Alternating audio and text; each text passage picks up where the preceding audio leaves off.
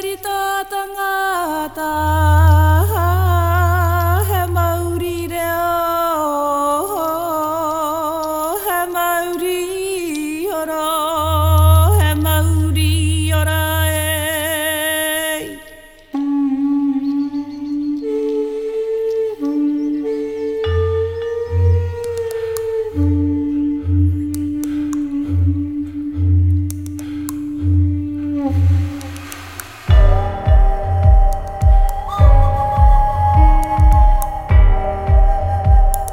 In today's episode, Awhina Tamarapa talks to Tahu musician, composer and writer Ruby Solly.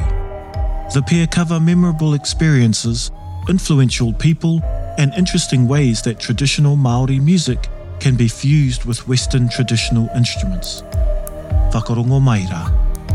Nau mai kia hau manu e.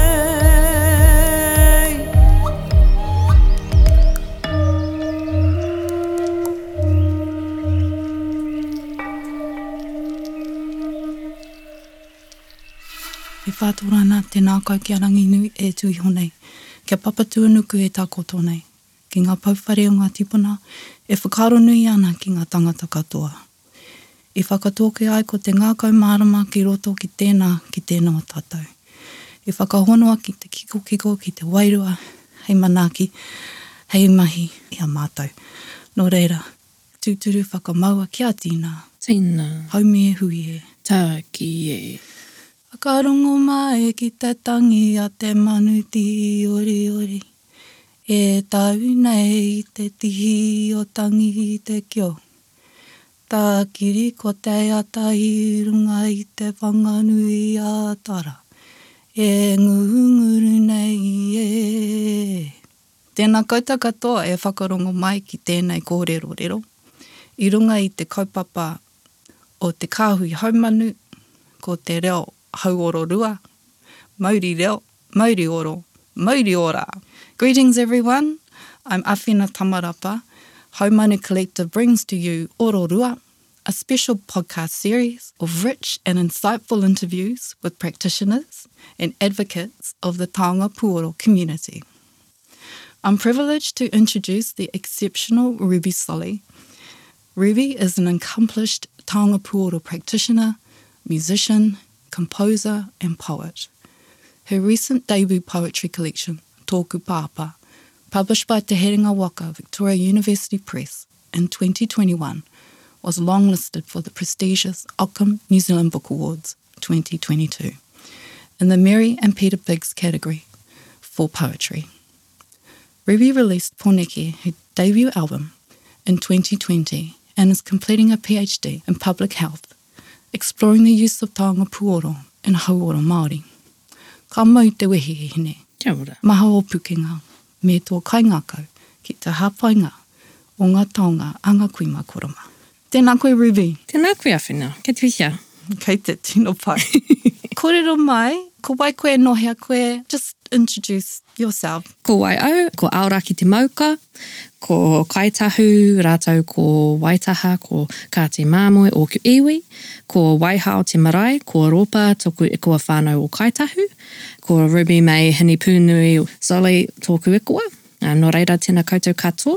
Engari, e tipu ake a hau kei raro te mauka o Ruapehu, o te whenua o Tuwhare Toa, Raukawa Turua Huki, ko te whenua o Te Aroa. I grew up in the North Island, away from our whenua, but I grew up under Karawai Aroha from Tuwhare Toa and Te Aroa and other iwi from around that area, and was really lucky to get to learn Taonga Puoro as part of my schooling when I was in primary school at the very start, along with Western music. I played guitar as well when I was kind of 5, 6, 7.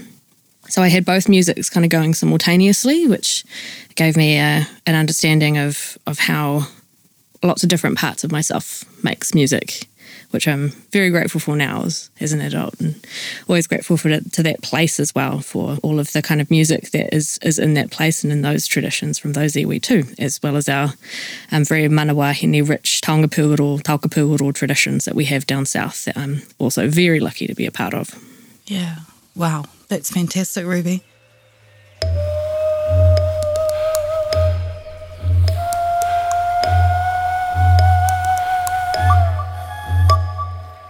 So what instruments do you specialise in? In terms of Taonga Puoro, I first started playing kō'auau when I was kind of 5, 6, 7-ish. I had a teacher called Maria Kapa who used to always bring kind of singing, and she used to play kō'auau in our class. It was a normal part of our classroom activities, and she sent us off to find things to try and make kō'auau ourselves. And I remember trying to carve pumice ones and trying to make clay ones and having clay ones that made some sounds and learning from that. And so I'm always very, very grateful to her. And kō'auau has kind of continued to be probably my main instrument out of Taonga Puoro, but I play a lot of them, kind of what I've had access to from all of the beautiful kind of koha and making experiences I've got to have. And in terms of Western instruments, cello is my main instrument. I started that when I was about 7 and never stopped and went through that at uni as well. But I kind of play, I think like many Māori who work in music, I've got the ability to see what I know from one way of music and translate that to other instruments. So I play a bit of mandolin, a bit of trombone, a bit of piano, a bit of guitar, a bit of whatever's around really. Amazing. So you have interwoven Māori and non-Māori music together into your, I guess, practice? Yeah. I often, when I talk to younger people about it, I often call it like a musical whakapapa, and kind of having those two things. And like whakapapa, you can't be like, okay, I'm going to take out that bit I don't like. Or like, I'm not going to think about these particular ancestors when I'm doing this particular activity. Like it's all in there all the time. And I think that, yeah, especially in the way I think about Western music, I often think about it in the way I think about playing Taonga Puoro, with that wider relationship of that kind of, that ahau tapu, the whakapapa, all those things that connect you to something bigger within the music comes through in both the Western and the Māori music for me. Right. Has that been from a young age? Yeah, I think that was something that I was doing but didn't realise I was doing.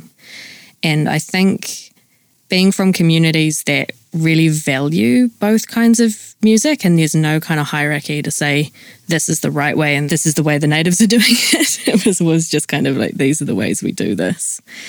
And yeah, and even when I was kind of, I say relearning because I didn't have access to Taonga Puoro for a while there when I was kind of late primary school to uni age. And kind of when I was doing that relearning process, like there was never kind of any, this is different to this, or it was just kind of made sense to use kō'auau with someone playing a pop song they liked and follow those lines and try to follow the kind of motive of that song if it was about love, which is what kō'auau was traditionally played for, or if it was about something else, and just kind of, you're almost figuring out the direction of that moral compass of the song and adding it in. Yeah. Wow. Obviously, music's been part of your life from a young age. So when did you decide that this would be the main thing that you pursue in your life? Oh man, this is real funny. I say it as a teenager, but actually it's still the case now. There's book stacks all over my house. I'm a big nerd. That's kind of one of my roles in the whānau Taonga Puoro, was to be a big nerd. And I had big book stacks, and I said that whatever stack reached the ceiling first was what I was going to do. And the music stack reached the ceiling first when I was like 15. I was like, okay, I guess I'll go hard at that one. Wow. I was into that, but I was into a lot of things, and I never thought that I was doing music now and I'm going to quit everything else. And a lot of teachers and a lot of people around me thought that would be a good idea to pick one thing and go really hard. But I think that from my Māori whānau and from Māori mentors and people I was also watching, even like look at Hirini, like he was a player, but he was also a composer. He's written children's books. He's done work, like he's expert on tuhuetanga. And just kind of realising that you don't have to just focus everything into one thing, but you can have all these intersecting kind of ecosystems that help everything else to thrive, I think was a big realisation for me, and has continued to be a really good way of working. Like poetry and Puoro are definitely correlated in my head as well. Absolutely. And you're a star now in terms of the poetry world and music too. And you seem to be continuing to weave through all your whakapapa into a creative space and creating space for Māori to express themselves, I must say. So do you want to just talk a bit more about your album, first of all? Yeah, totally. And just to quickly touch on that, I think that everything I make comes not from a lack of resources, like why weren't there resources, but a lack of resources and visibility, and I think there's really valid reasons for those. And I think, creating things isn't necessarily the biggest priority for Māori when survival is the biggest priority a lot of the time. But I think being Māori and being a Māori creative has really taught me that, looking at our histories, it can take generations to create something and moments to take it away. So you can look at that in two ways. You could look at that as, let's never create anything ever again, why bother? Or you can look at that as, let's create as much as possible and be free with it and try have things survive, and those things that survive will keep going. And I think that's a really beautiful motivator, that in creating those resources. And, and because there weren't a lot of resources for me kind of as a young Kaitahu woman outside of the takiwā, and so I get to create resources for people like that. And Kahu Kiltia speaks about this, about how her target audience is a young tūhoi teenager, and what she would want them to be able to see and be able to develop. And part of that was working on that album. So at the start, I was just making it for myself. So it was taking my Taonga Puoro, going into places that I knew the history or knew I had whakapapa to that place through Kāti Māmoe and Kaitahu who travelled through Pōneke on their way down south. And then kind of thinking about those connections and playing with the environment and recording in that place, and then layering it up with cello at home so that the Western instrument had to sync to the puoro that was syncing to the environment, that was syncing to the history. So a complete role reversal of, I'm inspired by this historical event, I'm going to write a classical piece about it, and I'm going to chuck a kawawa on the top, doing some long tones. So that really helped me change how I thought about playing cello and how I thought about the relationship when the cello was the supporting role. And also it was a really powerful learning experience because I was looking at some of the Pākehā history and looking at some of the Māori history and the personal history and how those events had affected the landscape and how that affects the puoro, because that's what we're playing from. And it was a great process. And then people really liked it, which was this, complete bonus. Yeah.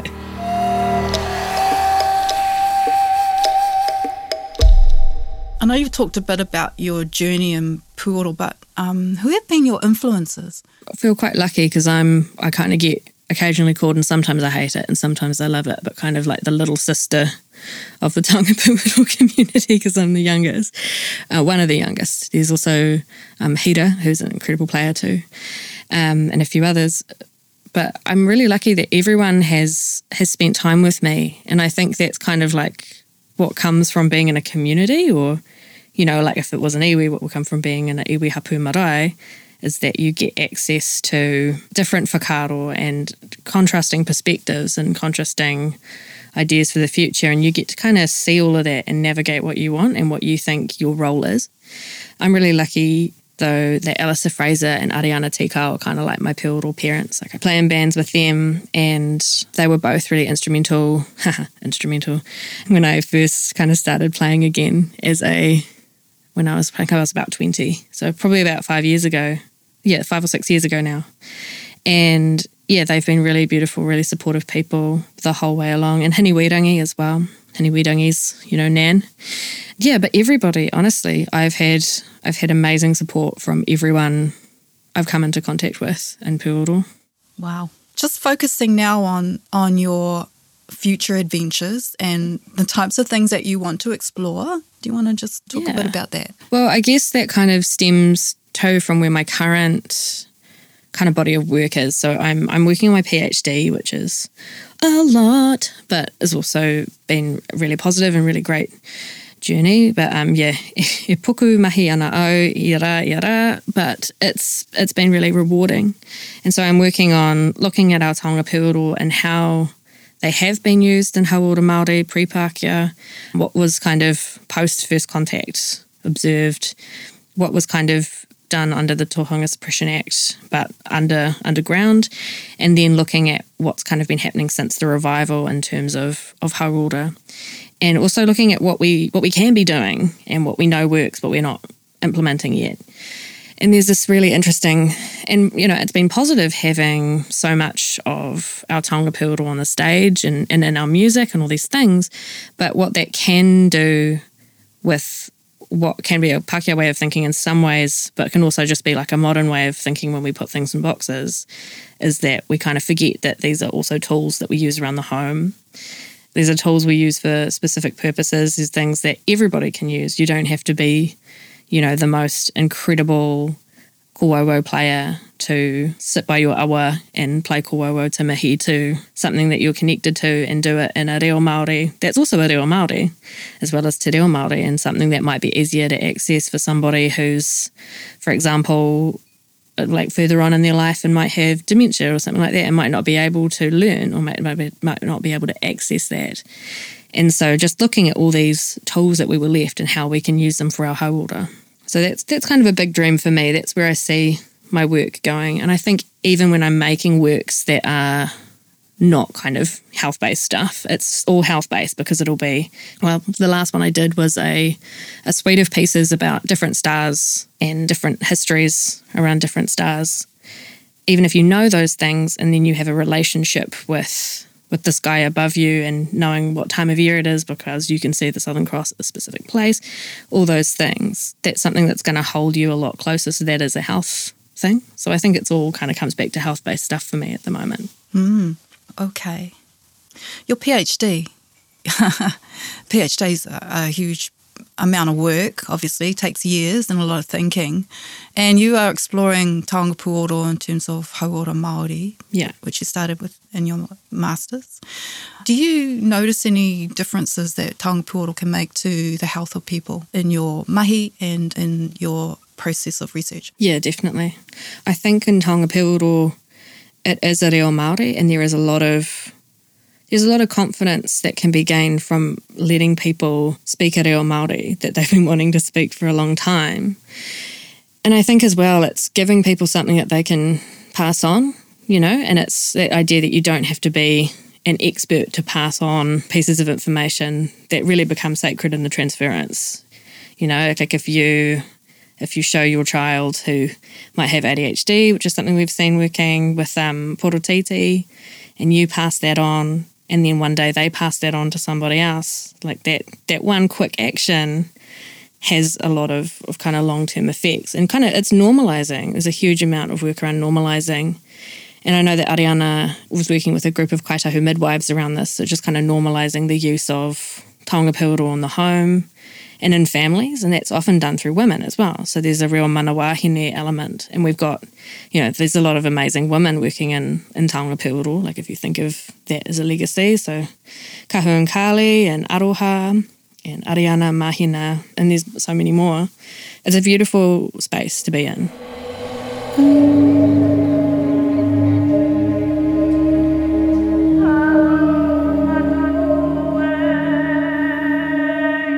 What is it that you'd like people to know about in terms of what you're doing and important messages for people who are wanting to engage with Taonga Puoro?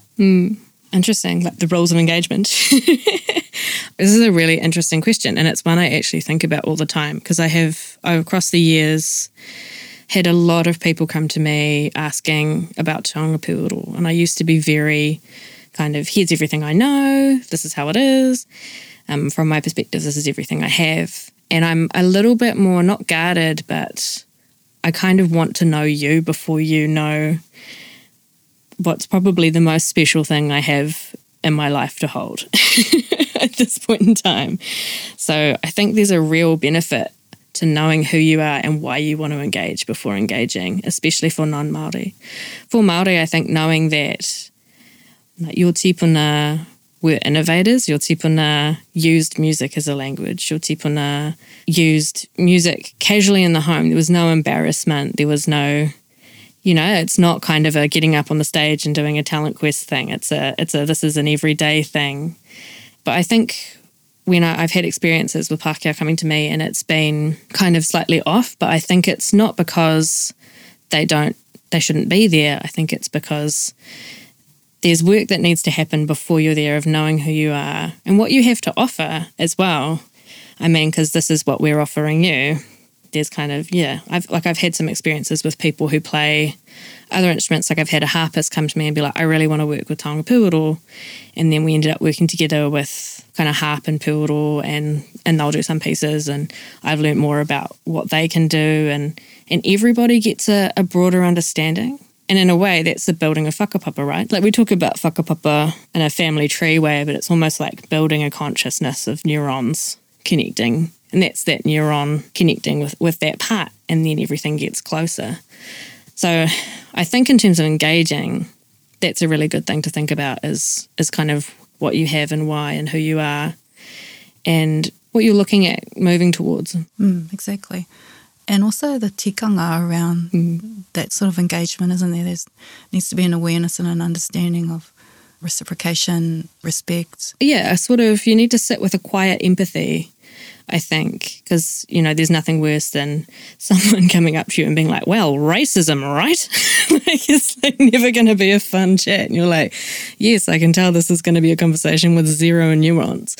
But there is a real kind of someone sitting there and holding that space for you and being able to be in that place and understand what's happening in the wider history of things that have happened and not just seeing it as nice sounds on a surface level. And having that deeper empathy gives you a bigger understanding of not just Taonga Puoro, but of Te Ao Māori and of the country you live in. Yeah, it makes a lot of sense to engage in that way. For sure.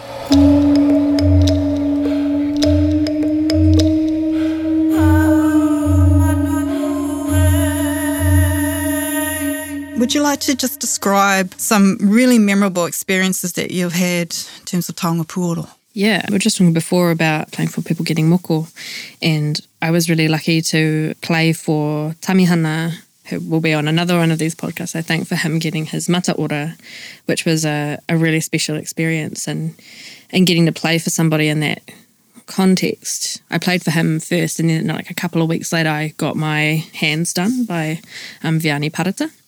So seeing him go through it and seeing him focus on the puoro and kind of being in that intuitive space where you want to select instruments that are going to bring out certain things, like you might want to pick a putangi, which I can grab. Here's one I prepared earlier.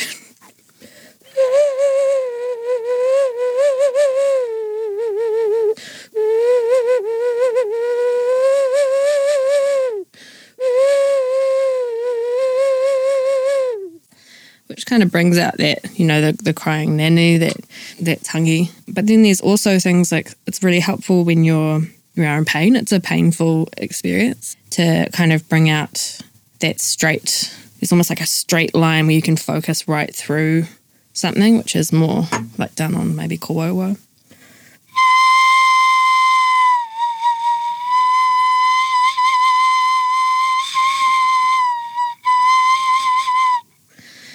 Yeah, and so you're picking things for that person in that moment.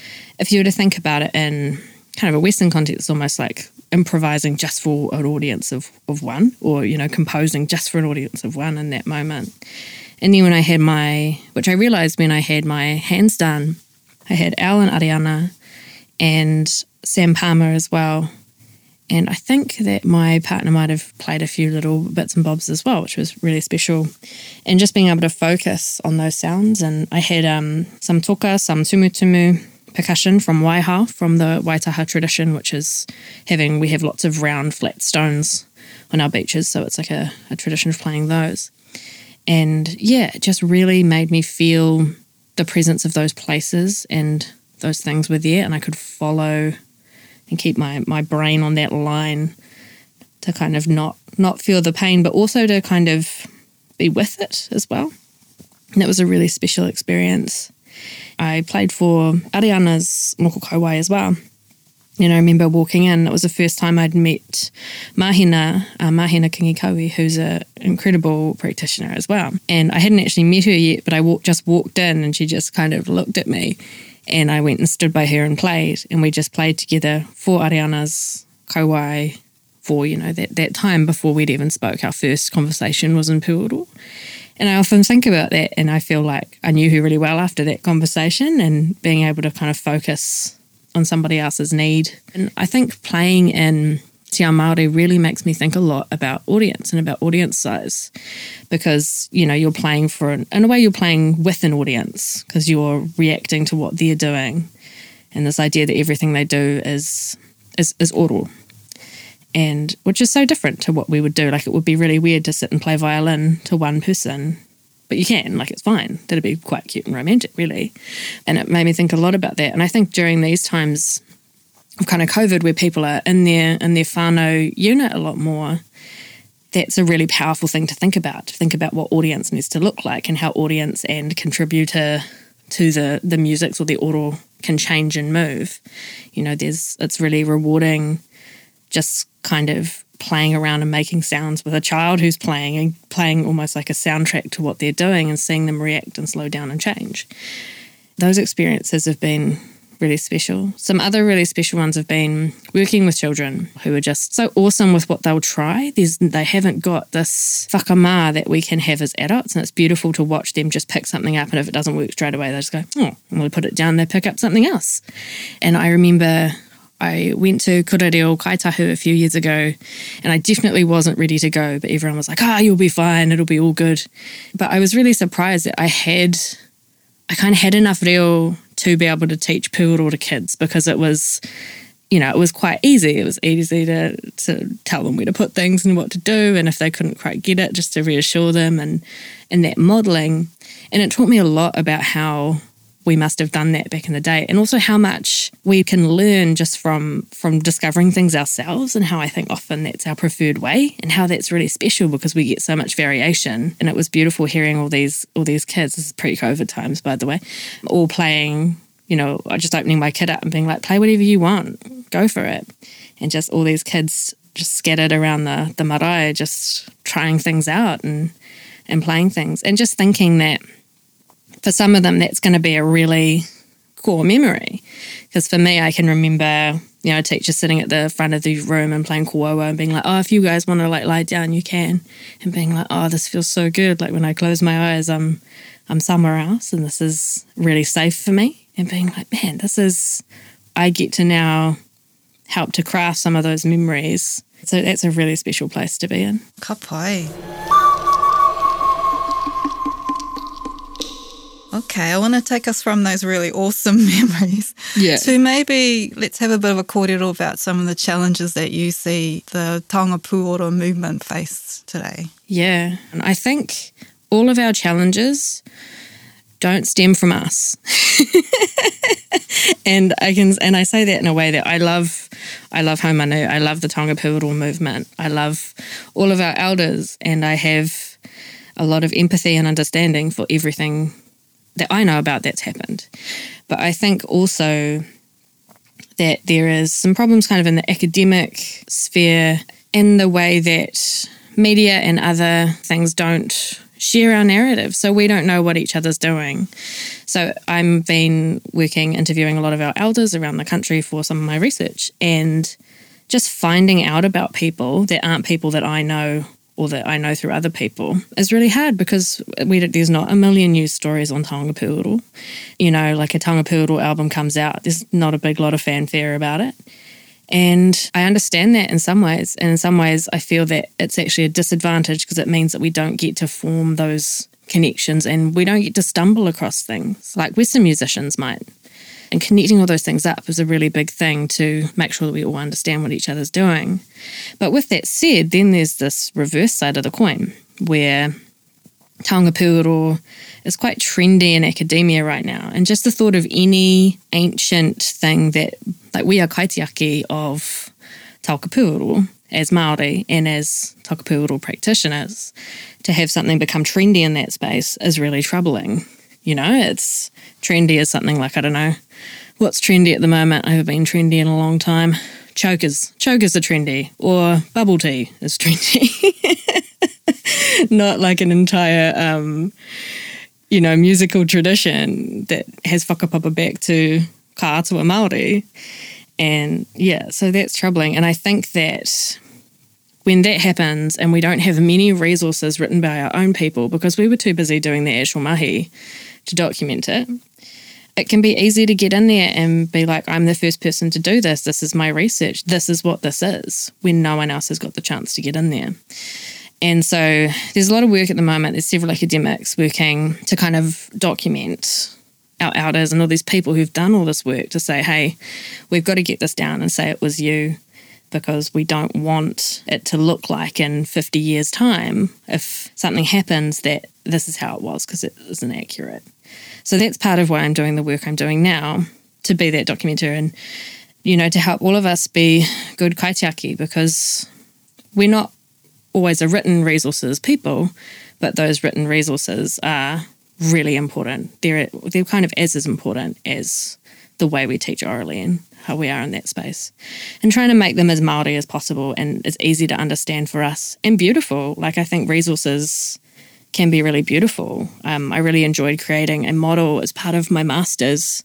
The idea is that you're sitting in a circle of 7 po, that you can mihi to with your puoro of paki waitara, so kind of like narratives, or mana wahine, acknowledging like the female atua and that presence within there, te taia, so we're not acknowledging the materials that those things come from and relationship with the environment, mana, acknowledging like the mana of, and this was for working in a psychiatric context, so it was the mana of the client, the mana of the patient, of he tangata whaiora, of the person seeking wellness, and saying you still have mana in that space. The inherent spirituality of wairua, like there are all these things, and it's something you can visualise physically being within, rather than just kind of saying, here are 7 things that Māori care about when they're doing this work.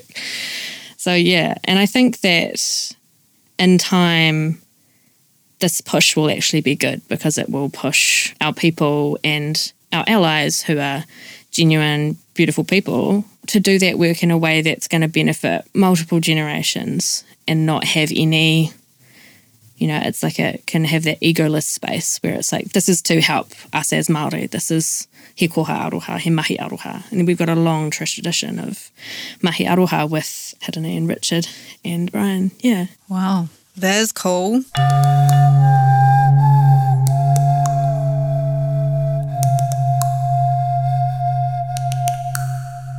As you were talking and describing all of those po, it made me think about cultural pedagogy. In a way, to me, what you're describing is a whare Taonga Puoro or a whare hauora, with those po being a type of teaching pedagogy that is indigenous. That would be almost akin to something that, Matua Jury, with the whare tapawha. Completely, yeah. In terms of healing. Yeah, and that's what's so beautiful about how we do things, is that they're both somehow very focused, but also very, very broad. Like, you could look at te whare tapawha and your relationship with Taonga Puoro and put them on top of each other and understand how, taking your puoro and going for a haere up into the bush, up into a significant place, is taha tinana, is taha wairua. Yeah, it's all the different taha can be covered within that activity. It's proof that our technology is real and it works, and it is a technology, a Māori technology. I should give some last advice for Taonga Puoro players. I think try and spend time with other Taonga Puoro players. And spending time in real life is the best thing to do if you can. We're in this interesting kind of Zoom age, and obviously always stay safe. But there's something you get just from sitting and being with other people and sharing that space, that physical space, is a really important thing. And also you'll get to watch and see how other people play and what they're doing, and how that becomes you, and you kind of become a group of people who all share these things. And I think that's really important. And that's what our tipuna would have done as well. I don't think it would have been the one lone puoro ranger, just that would be a cool comic book series, and I'd totally read it. But, I think that having those groups, having those conversations, having those, doing that mahi puoro together is really, really, really important. And I think as well, this seems to be pretty dispelled by this point in time, but I think it always bears saying that wahine were Taonga Puoro players, wahine are Taonga Puoro players, Takatapui were Taonga Puoro players, are Taonga Puoro players, and that nothing around that needs to stop you. There are some tikanga of certain places where certain people don't play certain things at certain times or things like that. Talk to your community about that in your iwi, but as a general rule, it's a safe practice for you to do, and it comes from, from wahine, takatapui, from the home into the whānau, into te ao. That's more than enough reason. Ka pai, ka mai te wihi e hine, e te tua hine, a hine rau ka tauri ngā mihi nui, ngā mihi aroha ki a koe tēnei wā. Thanks for having me. It was lovely. Amazing. Ka mihi nui mō tā tawa kōrero e tēnei rā. He rau e te kōrero, he a tāhu e te kōrero o te kaupapa o hine rau ka tauri. Ai rā, ai rā.